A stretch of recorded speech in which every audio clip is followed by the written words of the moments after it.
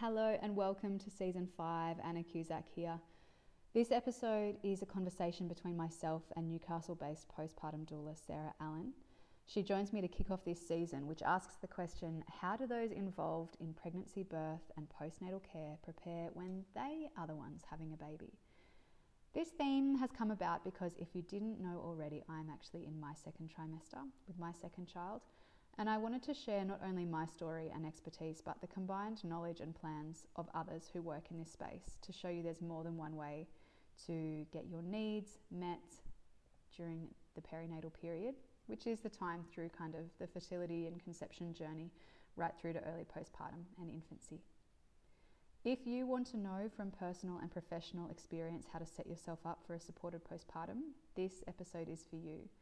We look at practical and emotional support, who can provide what at different times, and what kind of spanners can get thrown in the works too. We also discuss changing family dynamics and the evolutions of the role and identity of mother as more children join the family. The episodes in this series will be brought to you every 2 or 3 weeks over the coming months. I don't know about you, but I sometimes feel under pressure to keep up with weekly episodes, even from my favourite podcasters. So I'm going to take the pressure off you listening and me editing and space these ones out, particularly as many of them will have actionable steps and we might need time to actually get in and do them.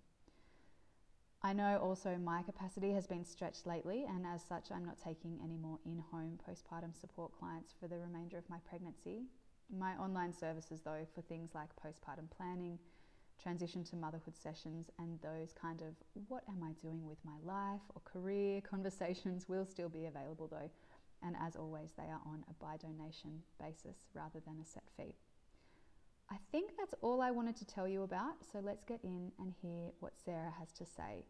This interview was conducted during her second trimester and she is expecting her third baby, a girl, after 2 boys.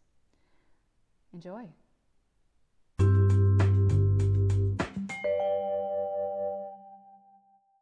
Hello and welcome to this episode of the Anna Asks podcast. I am your host, Anna Cusack, and today I am joined in conversation with Sarah Allen. Now, we are both postpartum doulas. We're actually only live about 10 minutes apart, both here, Lake Macquarie area, beautiful Awabakal country, and we pay our respects to elders past, present and emerging, and extend that respect to any Aboriginal and Torres Strait Islander or First Nations people who are listening here. This episode is part of our special series on what is it like to prepare for a baby yourself when your work is focused on preparing others for that experience. So, Sarah, welcome.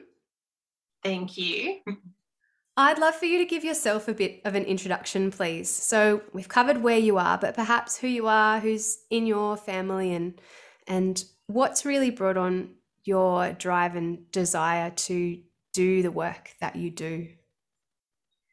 Oh, that is a big, big question. As you mentioned, I am a postpartum doula in the same area as you. I am a mother to 2 very full-on boys and soon to be a mum to a little girl, which hopefully will be a little bit of a calming influence in the household, although I'm doubtful. Yeah, you never can be quite sure how that's going to play out. No. And I've seen how much my boys kind of feed off each other. So I really do think that she's just going to end up being a wild child too, but that's okay. All the spirited children live in my house, it seems. The biggest thing for me becoming a postpartum doula was my experience with my first son and just the complete,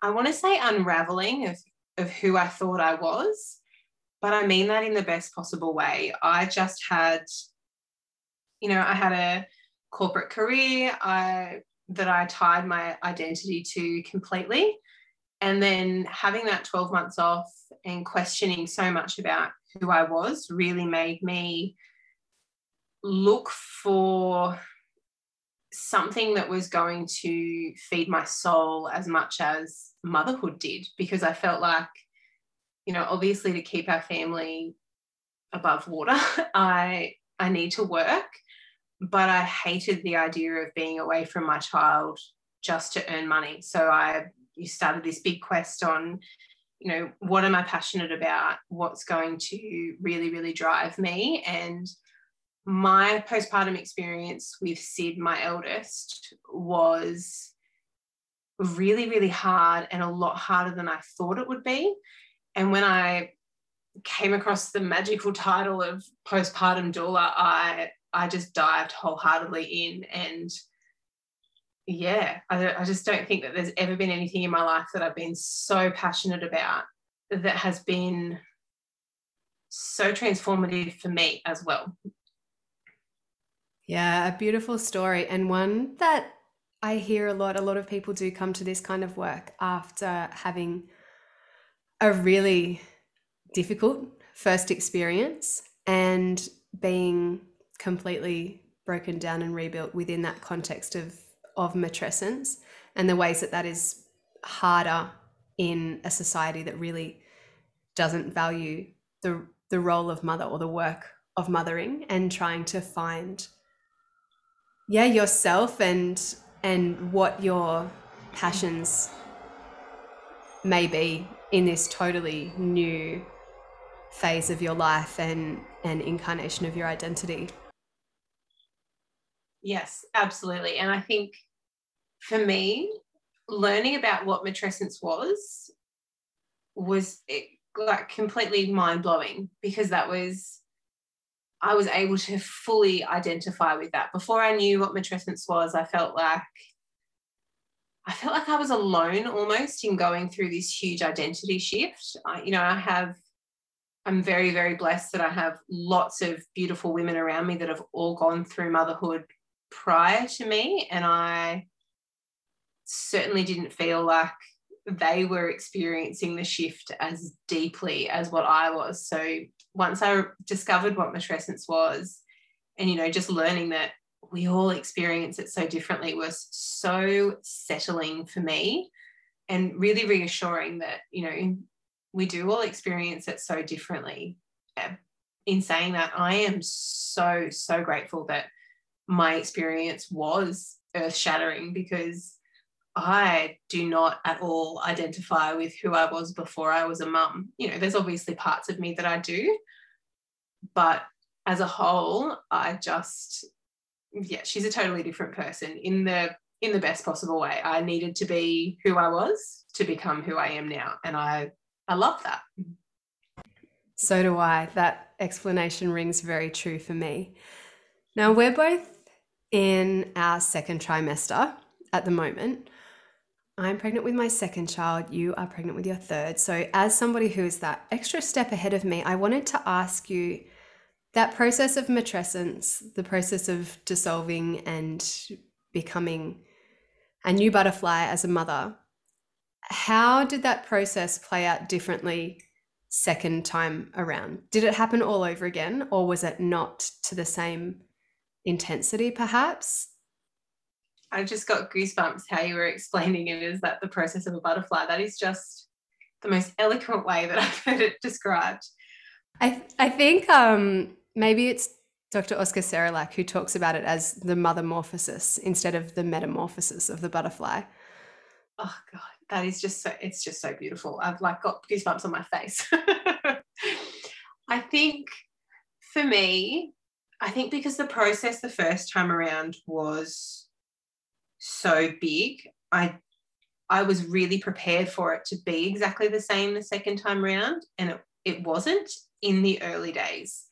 I felt so settled and so, I don't want to say confident, because I certainly wasn't, walking around thinking that I knew everything, but I think I was really settled in that it was okay for me to not know how to do everything, and I knew where to go for support. I'm finding that now. So Aubrey, my second, he'll be 3 in a couple of months.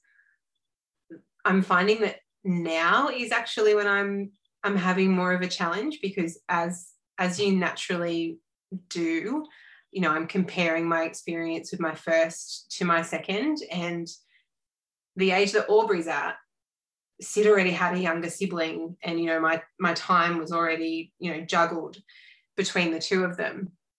and they are just such different personalities. So I feel like in the early, like, newborn days, probably up until the age that he was about 2, I was really, really settled and calm in how I responded to things. But now that his personality is well and truly shining through and it is polar opposite to his brother, I think now is when I'm more experiencing matrescence than anything else, because he's pushing me to grow all over again as a mum. That Sid just didn't. I mean, Sid obviously has continued to push me every day of his life, because, you know, with every new day for him as a child, it's a new day for me as a mum of a child that age. But yeah, it's like the confidence that I build with him, Aubrey is kind of shattering and making me rebuild, and I mean that in the best possible way. Yeah, because you almost have to become a separate mother for separate children. And I was speaking with Absolutely. a friend who is a mum of 3 recently. Her youngest is 3 or 4 years old, and the others, I think, are about around 7 and 9. And we were just talking about how when all those children need something different from her, it's almost like she's having to put on like the little kid mum mask and then the big kid mask, and the difficulty and the frustration or snappiness might come out when it's like there's not time to change the way that you're relating to each child before you respond to the one that needs you at that exact moment. And I can already feel myself thinking through like, oh, how am I going to do this with 2? I really don't know that I could contemplate adding a 3rd to the mix, and the second hasn't even arrived. Like the way that we project these things. So it's really interesting to hear that it's kind of this matrescence period is reoccurring and will continue to recur, while your second son is at the age he's at, simultaneous to when this 3rd baby is approaching entering your family as well. Yes, absolutely. And I think, you know, I had very different challenges after I'd had Aubrey than what I did with Sid. But like I said previously, I had the knowledge and the confidence to ask the right people for support. So I didn't find that as challenging as what I did the second time. But yeah, Sid is, he's a very, very gentle-natured child, and, you know, he's quite, he doesn't need a lot of encouragement to do things, but, you know, he's very cuddly, he's very, very warm and affectionate, and I can't leave the house without, you know, fully explaining to him where I'm going and why. Whereas Aubrey is he's just full of this fire and this passion, and it's like he's just got so much spirit. It's like the world revolves around him. So he's not as impacted by those sorts of things. So it's definitely, as your friend said, like you parent them differently. Overall, I think obviously your morals and your family values and things like that are the same, but excuse me, the way that they need you to show up for them is completely different. You know, you're in relationship with them. It's the same as you might have 2 best friends, but the way that you relate to each of those people is different. Absolutely. I was actually saying this to a girlfriend this morning. I feel like Sydney came to me as my child to teach me to have the confidence to advocate for him. And that is something that, you know, I've well and truly learned over the last 5 years. And with Aubrey, I feel like he's going to be the one that, you know, as both of my boys start schooling, and then, you know, Sid starts next year, Aubrey will start a couple of years after that. I feel like he's almost the one that's going to be Sid's confidence in that environment where, you know, parents aren't going to be around. So yeah, I always find like the family dynamic, and I'm so interesting, and I'm so intrigued to see what this little one's going to bring to the table and how she's going to complete our family. And like you were saying about you can't contemplate a third whilst you're trying to grasp a second. My husband was very, very similar. I have always said that I wanted 3. So, the conversations around when we were deciding to have a third were quite heavy. And I just kept saying to him, we're not done. There's somebody else that's, there's another energy that needs to be in this family. And that was just such a pull for me. And yeah, now that it's happening, I'm like, oh, what is it? What is she going to bring? And I'm, very excited to find out. Oh, I'm so excited for you. I'm going to move on to our next question because I think we could just go around on this part for an eternity. Yes. So you've obviously learnt things through first and second babies. How are you doing things differently this time around compared to previous times? So across your pregnancy, birth, postpartum kind of planning, what is the same or different to before? Yeah, you can go as vague or as nitty-gritty as you like. Let's dive into all the detail. With Sid, I thought I had all the support that I needed in terms of, like I mentioned before, I had quite a few girlfriends that have all become mums recently, or around the same time that I was. So I was one of those bullheaded mums that was like, I don't need a mums group, I've already got my friends. Side note, my mums group, I've got one for each of my boys and they are my lifeline. So don't be like me. But yeah, I thought I had all the support in the world with Sid. My mum and I are really close. So, we also have a relationship where I can tell her what I need when I need it. And I don't have to sugarcoat anything. And she's, quite understanding of, if I'm abrupt or, not as polite as I normally am, she has the capacity to cope with that.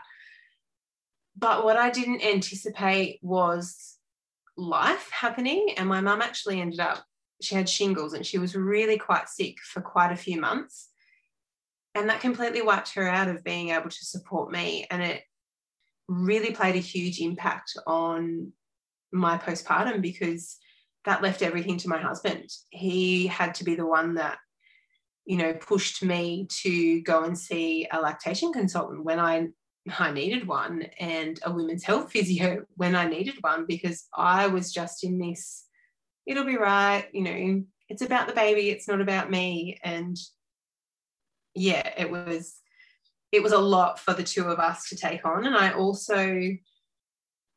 the time I didn't feel like I could talk to all of my friends that had just become mums about what I was going through, because I just kept thinking, well, they've got their own stuff going on. They don't want to be helping me. They need to be helping themselves. So yeah, that support I thought I had didn't work out the same way, the way that I thought it would. So then when I had Aubrey, I was really purposeful about how I wanted to be supported. Obviously, thankfully, my mum was healthy by then and able to pitch in a lot more. But I also, I had a little list on my fridge of what people could do when they came over to visit. And I wasn't backward in coming forward about how people could support me. Whereas first time around, I was very much like, I'm okay. No one needs to help me. I was trying to be a bit more of a martyr. Whereas second time around, I wasn't like that at all. I was very upfront with the support that I needed. And my birth also went a lot better than my birth did with Sid, which made a huge difference because my recovery was a lot better. But I, again, wasn't backwards in coming forward about asking for help the moment that I knew I needed it, instead of hoping it would just figure itself out. And I think this time around, I'm not just relying on my own village, my own family and friends for support. A lot of my girlfriends that all had their babies when, I was having Sid and Aubrey, they've all completed their families now. So I don't have that, close friend network like I did. but also being in the jobs that we're in, I'm so much more aware of the impact that having someone that's not emotionally connected to your life in every other way.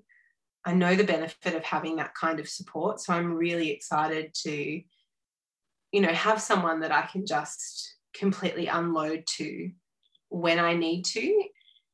And that goes for both birth and postpartum. I didn't have a doula for either of my first two births. And, looking back, I don't really feel like I needed one, but I will have one this time. And I'm quite looking forward to having that other energy in the room, and Dean, my husband, being able to fully dive in on like emotionally supporting me. Whereas, my other two births, he was doing everything in terms of physical support that I needed and emotional support. So I'm kind of, I'm really looking forward to the fact that he can just dial in on emotionally supporting me during the birth, and all the physical stuff being done by, someone else. And the same goes for my postpartum care, really. I'm looking forward, to the similar sort of thing, but also allowing him the space to connect with our next bub and not having to stress so much about keeping a house running, and also to have the time and capacity to help our boys with a transition, because they're both, obviously so much older. Sid was only 2 when I had Aubrey, and I don't really like he took the transition beautifully. I don't really think he was impacted by it at all, but now he's 5 and Aubrey will be 3, so they are both obviously that much older, and I'm prepared that transition will be a lot harder for both of them because they're so much more aware of my time capacity. So yeah, having that support, outside support from other people is going to be completely invaluable, because it means Dean and I can focus on what's genuinely important to our family, and that's connection and doing this transition as smoothly as possible, even though I'm so aware it's not going to be smooth.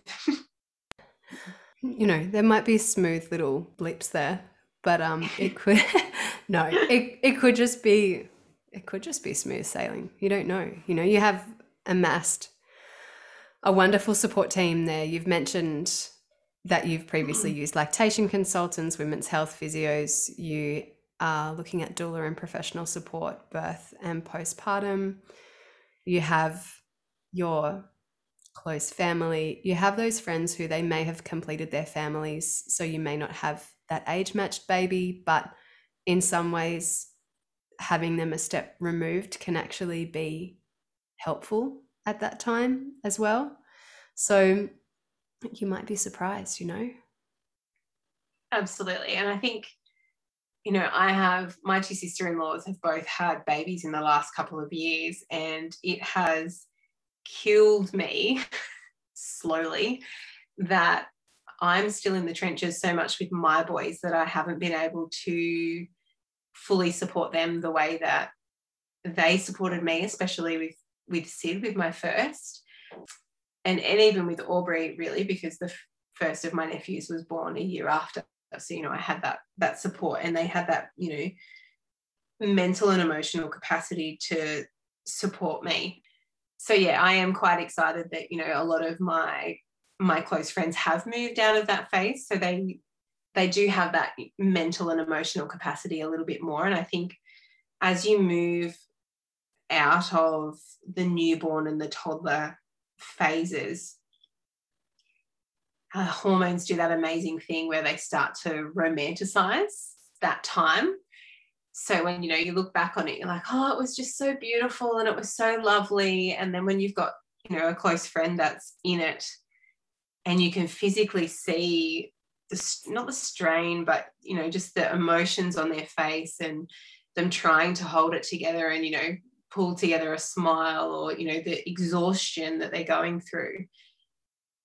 it is one of those, it pulls you right back to the actual reality of it. I get to see that on a day-to-day basis with the mums that I work with. So it's been really nice for me to have that reminder of, okay, yeah, this isn't just all beautiful and romantic, and don't just get like a little doll that I get to, look after all the time and just cuddle. Like, there is a reality towards, like, behind all of this. So yeah, I am looking forward to having that, I guess, having the support from my close friends that I thought I would have with my first, that, I didn't feel like I had, because they were so busy with their own. Whereas this time around, they won't be in the trenches with me.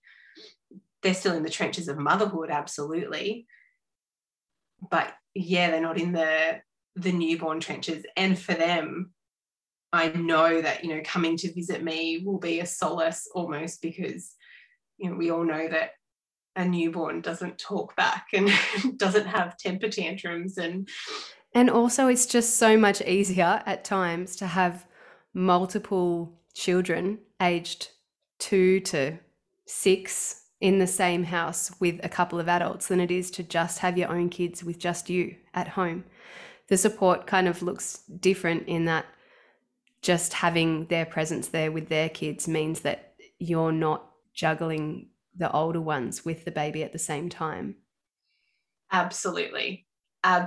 One of the things that I mentioned my little list that was on the fridge earlier. One of the things that I had on there was to walk my dog, because, it's one of the things that we just did not have the capacity to do. And one of my girlfriends said to me not that long ago, oh, that's a great idea. When I come over to visit, or, my 2 best friends are like, when we come over to visit, we'll take the dog for a walk. And I was like, no, you won't. You will stay in my house and you will help me, and your children will play with my children.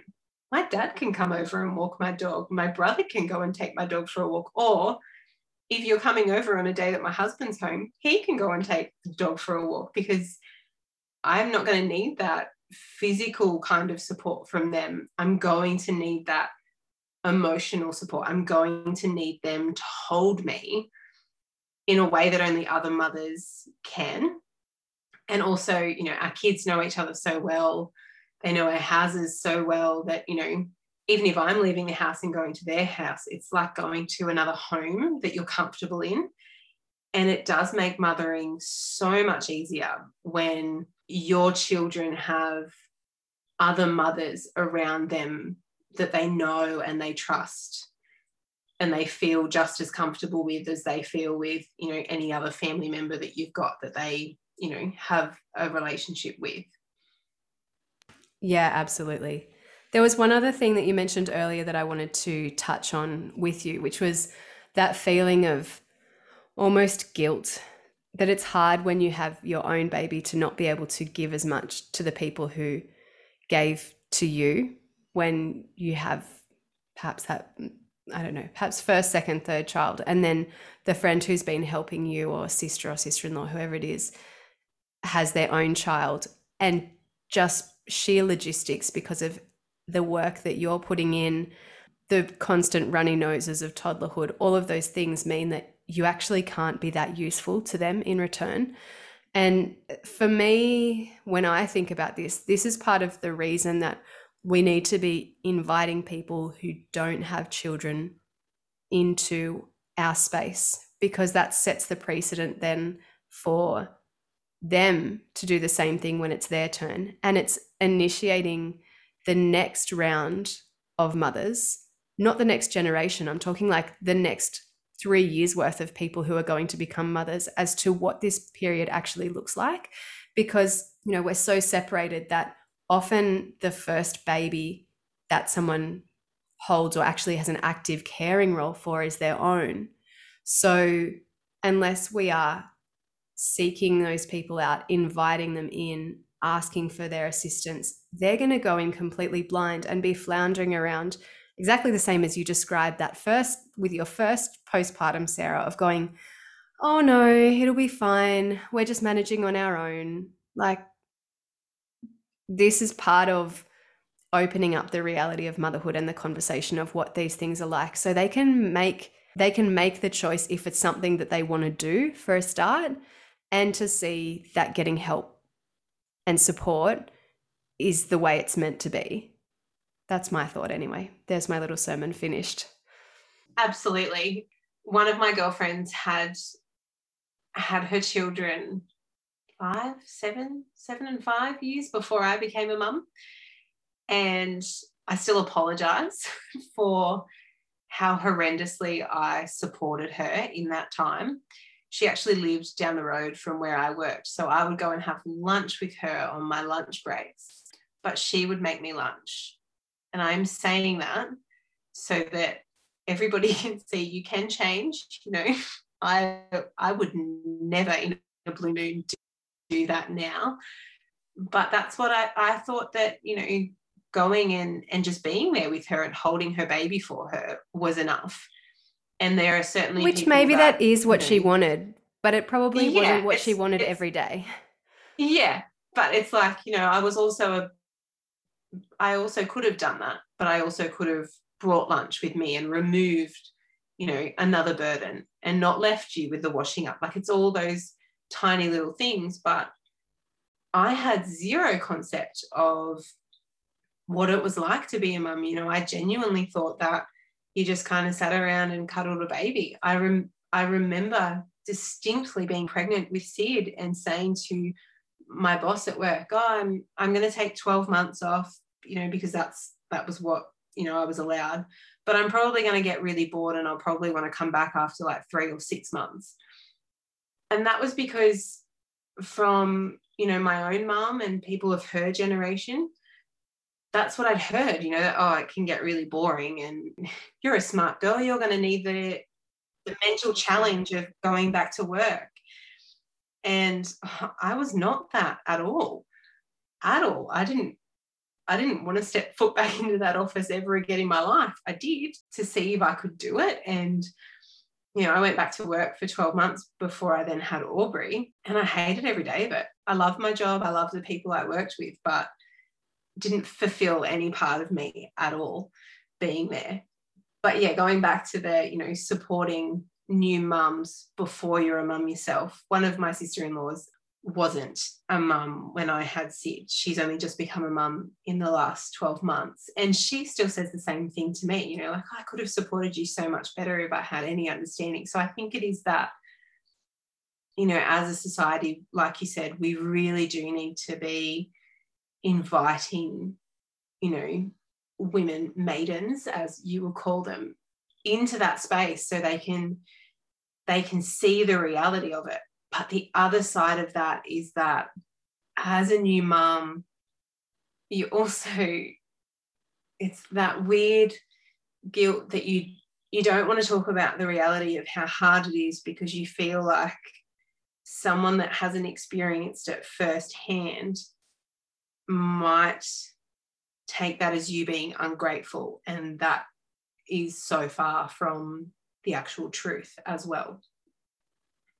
Yeah, and that's a whole extra conversation that we could have about breaking down the ideas that we either have to be ungrateful or fulfilled, and there's nothing in between that. Even the concept of like a good day and a bad day, or a good night and a bad night, you know, there's going to be some bits of everything that are always good and some bits that are always bad. It just depends what ratio it's in at that exact moment or that exact period, and they shift and change. So before we wrap this up, I have 2 final questions for you. One of them is there anything that you are doing or resources that you are calling on this time around that perhaps listeners might not have heard of before or considered prioritizing? The biggest thing for me is that I have spent intentional time, really intentional time, planning my postpartum, and not just, you know, with Aubrey, I had already studied to be a postpartum doula, so I felt like I'd enacted a lot of what I had learnt. But this time I've sat down and taken the time to put things in writing so that the people around me can pick up without me having to direct them. For example, I have a list, and, you know, you would have the same, you know, as a postpartum doula, you have a list of all the local professionals that are around you that can support a new mum in a myriad of ways. So obviously that's, you know, a very easy thing for me to have on hand. I've been building that over the last few years, but I will have that, you know, printed and available for other people to see, because I know that when I'm sleep deprived, when I'm in the thick of it, I'm not going to have the capacity to see that I potentially need help. And having that, you know, a professional support list printed, you know, my husband, who is clearly not in the, you know, postpartum doula space, as much as he probably knows a lot more than people who aren't married to a postpartum doula, he's still not living it, you know, day to day like I am, but he can browse through it and, you know, see the myriad of different types of support that I can have. And he could say to me, you know, I can see that you're really depleted right now. Why don't you, you know, go and see a naturopath? Or do you think it might be a good idea to go and talk to a counsellor? And then I have that there and I have that ready to go. And the other side of that is that I have a list of, you know, jobs around the house that if someone is asking me, you know, oh, what can I do to help you? Your instant reaction is, oh, nothing. And then they walk out the door and you're like, oh, actually, they really could have like wiped down the bathrooms, or they really could have like dusted that shelf that's been driving me crazy for weeks. Little things like that, that you just remove that mental load from you.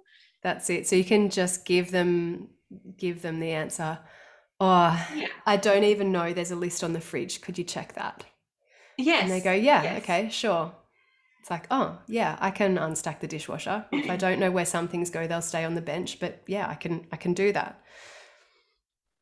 Yes, precisely. And it's the other part of it that I'm really focusing on, and it's something that I really encourage all the mums that I work with, is to write down your oxytocin boosters. So, you know, the beautiful thing about being human is that we're all so different. So, you know, all the things that make us, you know, happy and, you know, give us that little boost of love during the day. You know, for me, it's sitting out, you know, it's a beautiful sunny day today, which is quite bizarre, but sitting out in the sunshine, or, you know, drinking a cup of tea whilst it's hot, you know, all those small little things that bring you little glimpses of joy. I actually have a list of all of them written down, and I will be saying to everybody that comes to my house, if you're here, like, I would love for you to do one task for me around the house that gives me the capacity to then do one thing on my list that's going to fill my cup, that's going to make me feel like your visit has properly filled me instead of potentially draining me. So that's, you know, everyone that visits. I think it's Dr. Oscar Celeralak that says, you know, there should be no guests, only staff, I think is what he said. That's probably a terrible quote, but probably got that totally wrong. But I fully intend on using that. You know, everyone that comes will be doing a simple job around the house. I mean, I'm not going to make anybody clean my house from top to bottom, but, you know, there's some people I'll trust to clean my toilet. You know, some people I know well enough that won't irk them. So yeah, there will be some people that I will trust to do more, you know, intimate things for us around the home. But at the same time, even if all they're doing when they're coming over is making me a cup of tea, that's enough too. As long as when they leave, I feel nourished and supported instead of depleted, then so long as you feel replenished, you know, in some way rather than being attacked by an energy vampire, then you're on the right track. Yes. So Absolutely. If anyone, you've given us so much to work on from your experience and the wisdom you've shared here. But if there is anyone listening or wanting their experiences to be different from the last time they had a baby, or perhaps different to the norm that they see around them, is there a final nugget of advice that you would give them? I would say unpack what it is that didn't work last time, because you can put all of the positive support in place, but if there is something that was a really negative experience for you previously, or that you've seen, if you're a first-time mum, if you've seen others go through it and you want to avoid that, fully understand that and understand why it happened. Because if you're just putting a whole heap of things in place to hope to avoid it, it may still happen. Whereas if you're fully aware and educated on why it happened and, you know, how it happened, then I think you've got a whole heap more knowledge to make sure it doesn't happen again. Yeah. And sometimes that can be structural, in that your mum, being your primary support first time around, got ill, and you go, okay, well, I do need to expand and think that I have to be more flexible with my plan. And for some people, it's actually going to take a bit more soul searching and digging than that, because you can have all of the things, all of the people lined up to love on you. But if you have a wound about being unworthy of receiving that love, you're going to be putting up blocks to having that help and that love poured on you during that period, even if it's something that you really want and would benefit from. So it's not always the easiest fix. Absolutely. And I think that is motherhood in a nutshell. There, you know, there's a hierarchy of lots of easy fixes, and then there's, you know, the fixes that you'll be working through your entire life. But I think in terms of specific postpartum, if you know and understand where they come from, or, you know, like you mentioned about, you know, you wanting help, but there's something in you that stops that, you know, your ego is stopping that.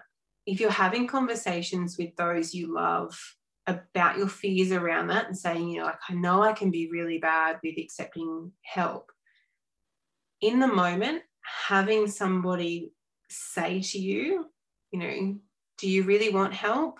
Or because you're putting up some boundaries, having someone that you love and trust to be able to point out what you're actually expressing to other people, whether you're meaning to or not, is really, really vital. So, you know, with a lot of, you know, the big heavy things, it's not just on you to process them. You know, you have a partner and you have a support network that you should rely on to help you get through all of them. Because, you know, often when you're sleep deprived, when you're just trying to survive through the day, you just do those knee-jerk reactions and don't think about them. You know, you just act how you've always acted. But if you're relying on your support network to push you through those things in a loving way, obviously, then it's going to make it a whole lot easier too. So, you know, really involving everyone in you growing as a mum. And it's a really beautiful thing too. It's hard, but it's beautiful. So beautiful. We're going to leave it there for today. Thank you so much for your time, Sarah.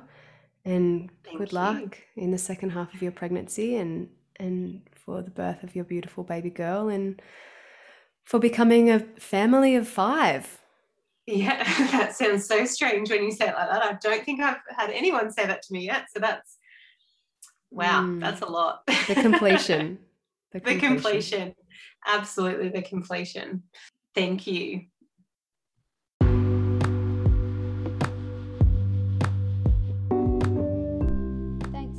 For listening. If you love this episode of Anna Asks, it would be of great help if you pop across and leave us a 5-star rating or review. This helps other parents and people to find us and join in the conversation. You can also become a sponsor of this pod for $2.99 Australian a month via the link in the show notes, or head to my website www.annacusack.com.au to grab my free postpartum preparation e-guide, check out my services, or grab my book, Mama You're Not Broken. Until next episode, bye from me, unless of course you want to come chat via socials at Anna Cusack Postpartum before then. See you soon.